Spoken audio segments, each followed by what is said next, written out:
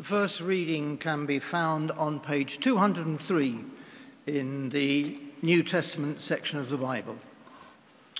It is taken from Paul's second letter to the Thessalonians, chapter 2, beginning at verse 1. Paul, Silvanus, and Timothy, to the church of the Thessalonians in God our Father and the Lord Jesus Christ. Grace to you and peace from God our Father and the Lord Jesus Christ. We must always give thanks to God for you, brothers and sisters, as is right, because your faith is growing abundantly, and the love of every one of you for one another is increasing. Therefore, we ourselves boast of you among the churches of God for your steadfastness and faith during all your persecutions and the afflictions that you are enduring. This is evidence of the righteous judgment of God, and is intended to make you worthy of the kingdom of God, for which you are also suffering. And now we move to verse 13. But we must always give thanks to God for you, brothers and sisters, beloved by the Lord, because God chose you as the first fruits for salvation through sanctification by the Spirit and through belief in the truth. For this purpose, he called you through our proclamation of the good news, so that you may obtain the glory of our Lord Jesus Christ. So then, brothers and sisters, stand firm and hold fast to the traditions that you were taught by us, either by word of mouth or by our letter. Now may our Lord Jesus Christ himself and God our Father, who loved us and through grace gave us eternal comfort and good hope, comfort your hearts and strengthen them in every good work and word. This is the word of the Lord. Thanks. Please stand for the gospel reading.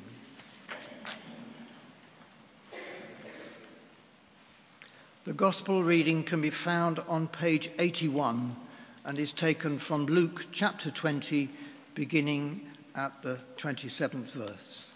Alleluia, alleluia. You are a chosen race, a royal priesthood, a holy nation, God's own people, called out of darkness into his marvelous light. Alleluia.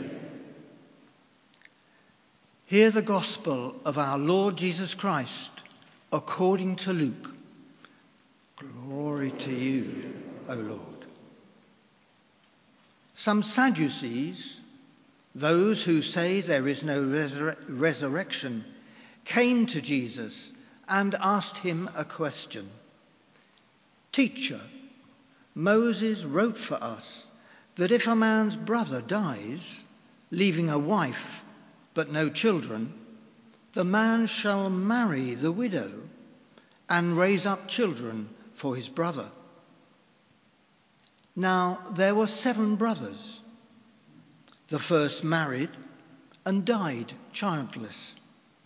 Then the second and the third married her. And so in the same way, all 7 died childless. Finally, the woman also died. In the resurrection, therefore, whose wife will the woman be? For the 7 had married her. Jesus said to them, those who belong to this age marry and are given in marriage. But those who are considered worthy of a place in that age and in the resurrection from the dead neither marry nor are given in marriage. Indeed, they cannot die any more, because they are like angels and are children of God, being children of the resurrection. And the fact that the dead are raised, Moses himself showed in the story about the bush, where he speaks of the Lord as the God of Abraham, the God of Isaac, and the God of Jacob. Now he is God, not of the dead, but of the living, for to him all of them are alive. This is the gospel of the Lord. Praise to you, O Lord. I have a good friend who is a clergyman, and in his first church I was asked to read a passage, and I only read part of what he wanted me to read. I think there's been a slight mistake by me, I think. Some of that Thessalonian passage hasn't been read that I'm going to be preaching on, which is a bit of a challenge. So could I invite you to look at page 203 in the Church Bible if you have it easily accessible. The first 5 verses of chapter 2 and then 13 to the end. We will overcome this difficulty without any difficulty at all. A prayer as we begin. Heavenly Father, may I speak the truth, the whole truth, and nothing but the truth. Amen. We recently visited a friend who lives in a village near Norwich. Our friend had given us directions to find her home, which seemed sensible. We hadn't been to this house before, so we used them and faithfully followed our book of maps, and we got completely lost. I mean, really seriously lost. We actually did this thing of going round in circles. So we've got sat-nav on the car. It's a bit old, but we thought we'd try that. So we tried that, and that took us a different way and eventually brought us to an industrial estate, which seems not wholly optimistic, and then to a complete dead end, and then the lady said, "Your destination is ahead." We didn't want to strip the gearbox and put it back together again in the workshop, so that wasn't going to work. We got there in the end only by telephoning our friend and getting her to come out and lead us to her house. Our friend had to take us out again before we went home to show us the way for another time, so we didn't get lost again. And we found that the key turn, which we had missed on a roundabout, was very clear if you knew it was the key turn, and you're supposed to have a sign. And indeed, there was a sign which had been knocked down and put back up, pointing in the opposite direction. I am not making this up. This is real. So if you have a sign, you getting me already, pointing in the wrong direction, you will never get to your destination. So our passage this morning from 2 Thessalonians 2, verse 1, is a word about the need for fresh thinking and clarification in our Christian lives when we have a challenge, and how we might do that, and how we might avoid that, and then why it matters what lies ahead, and how we should give thanks as we stand firm in the faith. This is one of a number of places in the New Testament where Paul, in his letters, has to write to new churches who've got themselves in a mess over something, to sort believers out who have been given the wrong directions, and not by him.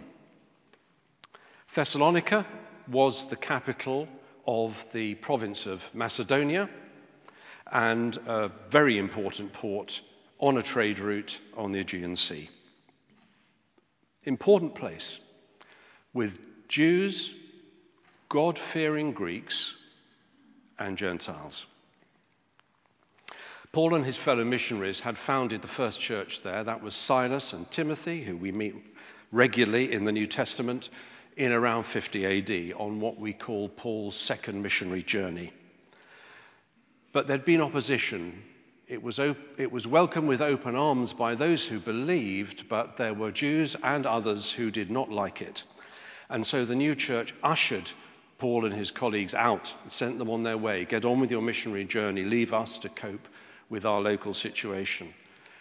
The persecution continued. Paul was bothered. He sent Timothy back to check on them and report back to him, and he wrote them at least 2 letters, and we have 2 of them in our Bibles.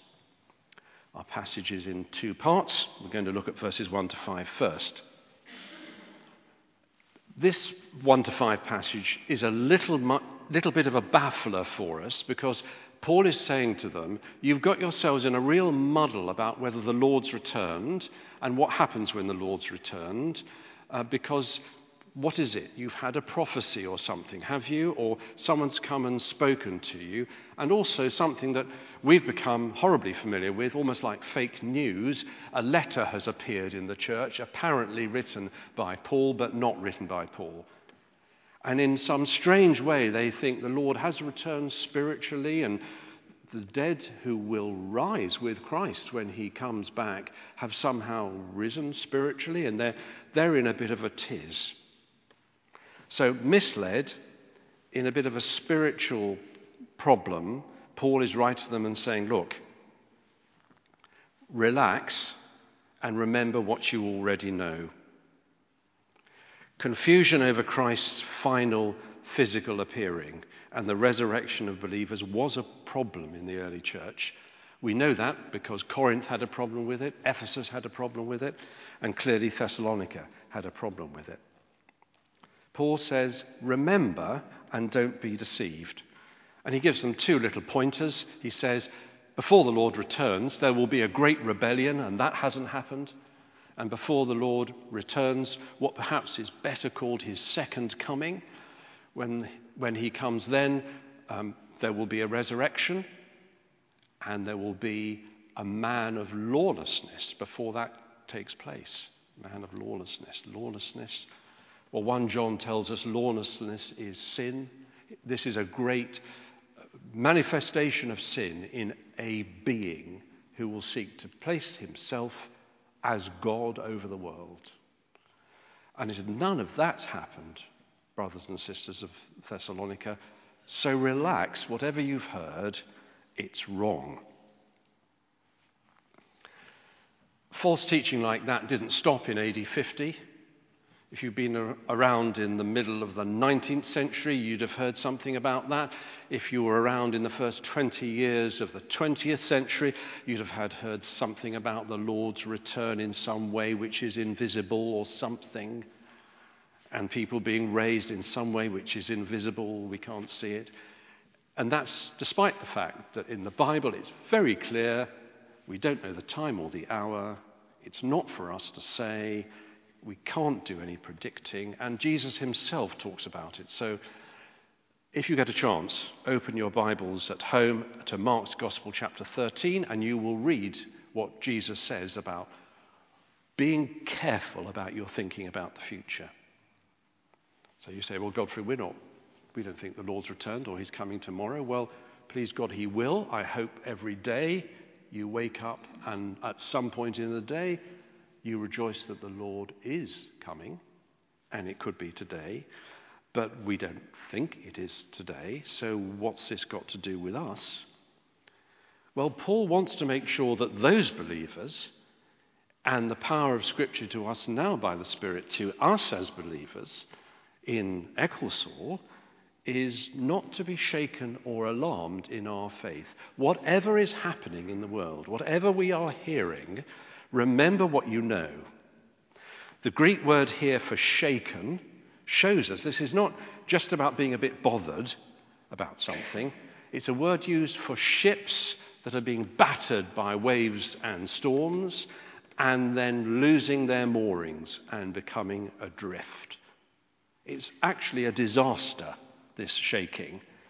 And the picture seems to suggest this shaking for the Thessalonians is even putting their hold on their faith at risk, that they will lose their grip, as we say.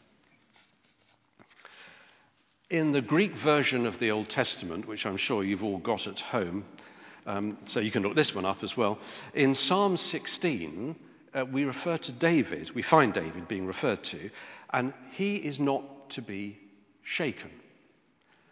Same word as Paul uses here. And David will not be shaken because God is at his right hand.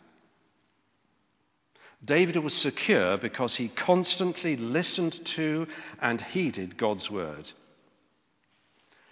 And the thing is, we do forget, don't we? Those of us here who are believers received the gospel for the first time at some point. And for some of us, it could be quite a long time ago. And there are things we forget.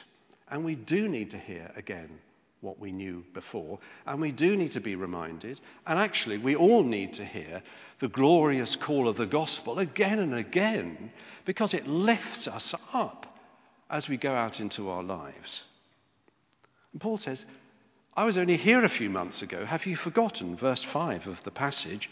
Do you not remember that I told you these things when I was still with you? Not very long ago.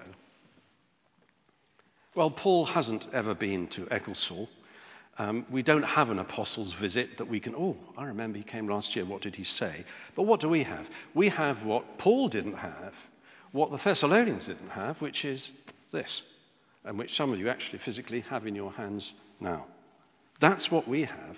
And Paul's message to us by the power of the Spirit through God's word today is, you have the same thing that enables you not to be shaken.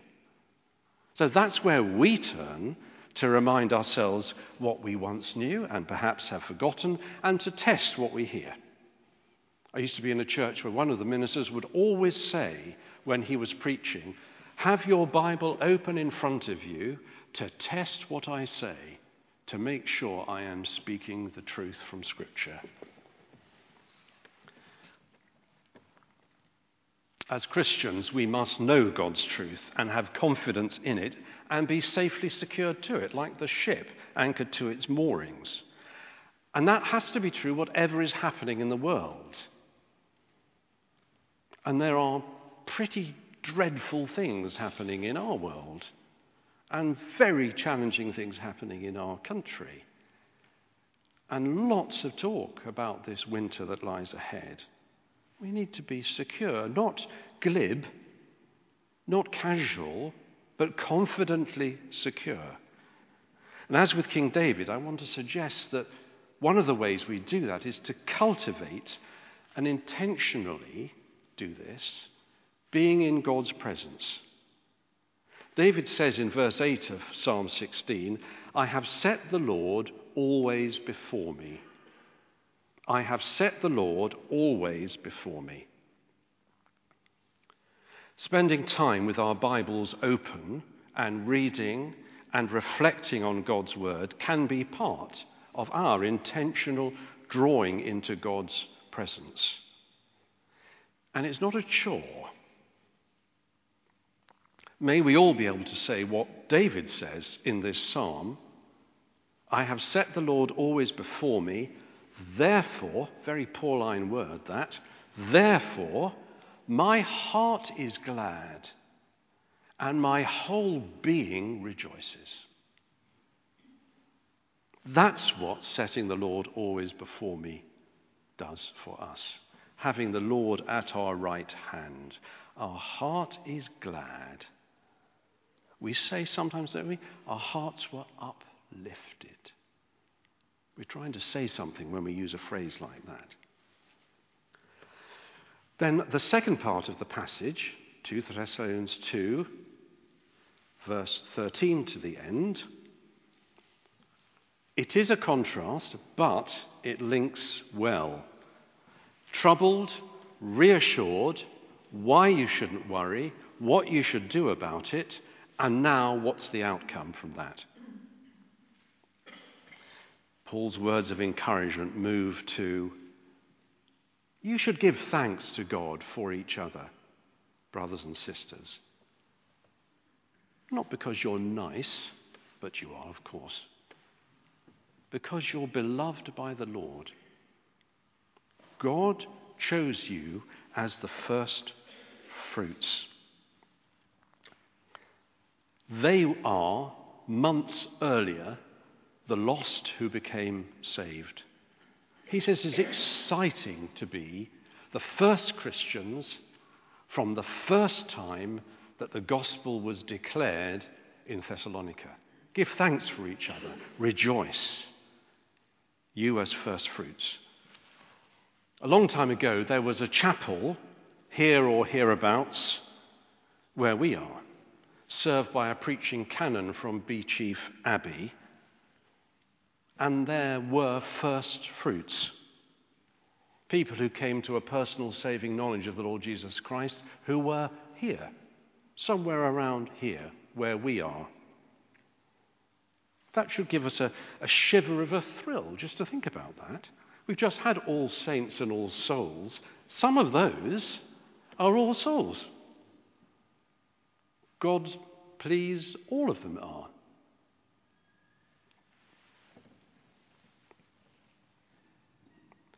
We are the successors of the Paul, the Silas, and the Timothy who came to Ecclesall whenever they came and whenever those first fruits were plucked from the tree. And for centuries since then, people have cared that others should know God, get to know him better and better. It's not once, it's again and again and again. And worship him in word and sacrament right here.